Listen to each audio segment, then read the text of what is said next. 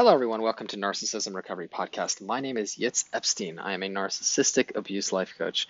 Today, I want to talk about how narcissistic parents create battle of the sexes. Narcissistic parents, as you are most probably already aware, cannot love their children. They cannot love their partners. They cannot love anyone, mostly because they do not love themselves. They do not have a healthy sense of self-love.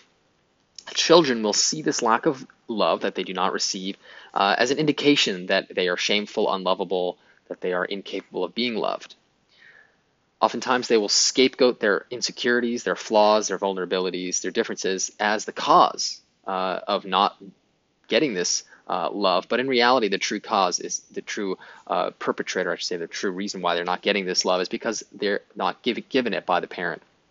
Children tend to do this. They self-blame, they self-abuse, they self-reject, and ultimately they blame themselves for not getting this love and turn inward on themselves.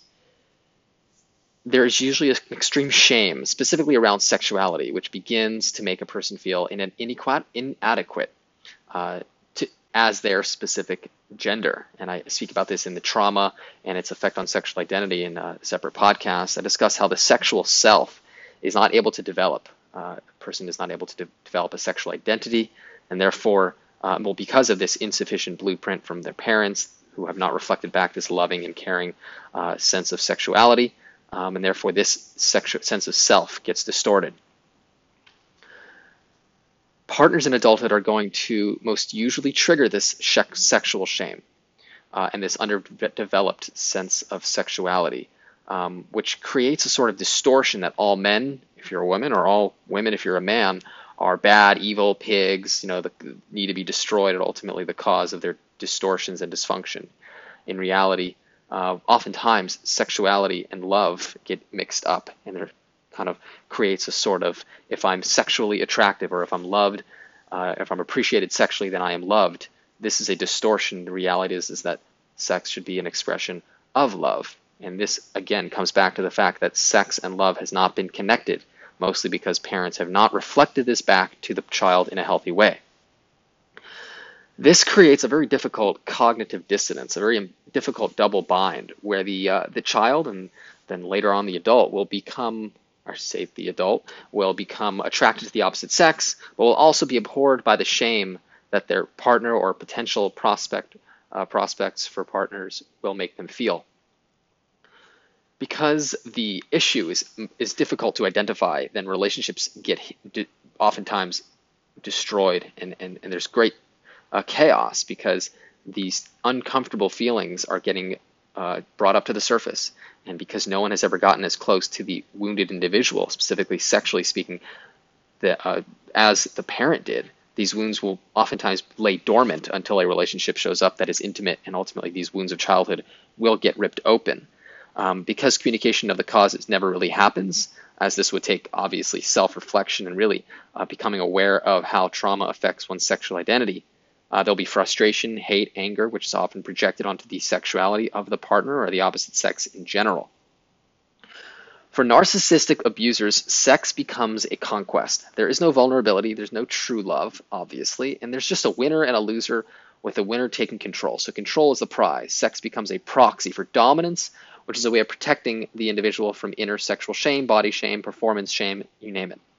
So by taking control of the sexual arena, they will never have to face the fact that they feel less than, or they'll feel shameful about their sexuality. This serves as a defense. Sex actually serves as a way of protecting themselves from true connection. It all comes back to shame and the underdeveloped sense of self. This makes a person feel small, humiliated, worthless, shamed, and never good enough, and specifically with the sexual arena for the opposite sex. They'll feel like they're being judged constantly, they're being humiliated just by others even checking them out or giving them attention will feel very shameful.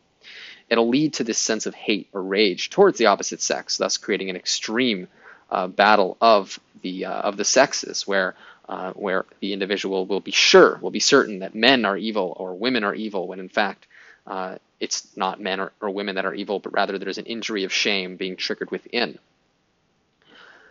Parents who don't reflect or mirror back to the child a sexual self will cause this damage. It will wreak havoc on the child's sense of confidence, but ultimately their ability to relate to others in a healthy and communicative way, which oftentimes leads to abuse, whether it's narcissistic abuse, sexual abuse, physical abuse, extreme rage towards anyone who triggers these sexual wounds.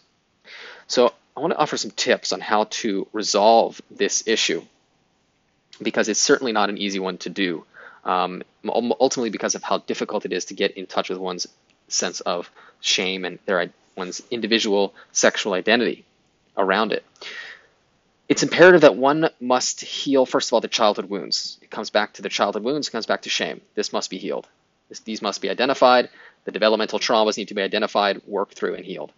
One needs to heal perceptions of sex, one's sexual identity, of women if you're a man, and men if you're a woman, and understand that we're all human beings. We have that in common. We are all equal in that way. So therefore, seeing men as the problem if you're a woman, or women the problem if you're a man, is certainly not going to solve the issue. It's only going to avoid one's inner sexual shame. So it comes back to facing oneself, self-reflection, self-correction, identifying one's own inner insecurities, vulnerabilities, shame, feelings of inadequacy that are surrounding sexuality in general is a difficult thing to do, because it takes an extreme journey into the self to heal aspects of ourselves that are damaged.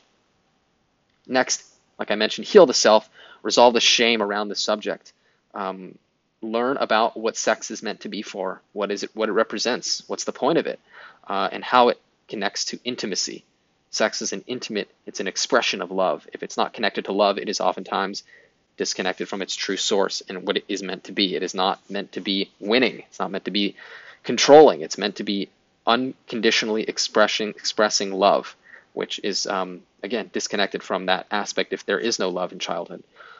Learn to love one's differences, perceived flaws, sexual differences, without shaming oneself. And whether it's body shame, performance shame, feeling like you aren't good enough, or you're not good looking enough, or perhaps you are simply inadequate as a lover, realizing that this has little to do with it. It has much more to do with the fact that sex is meant to be connected to love, which is the heart, which is connected to intimacy, expressing your intimate feelings towards a partner, so that you could ultimately express this love and this connection and feel connected and feel healthy and feel loved by your partner.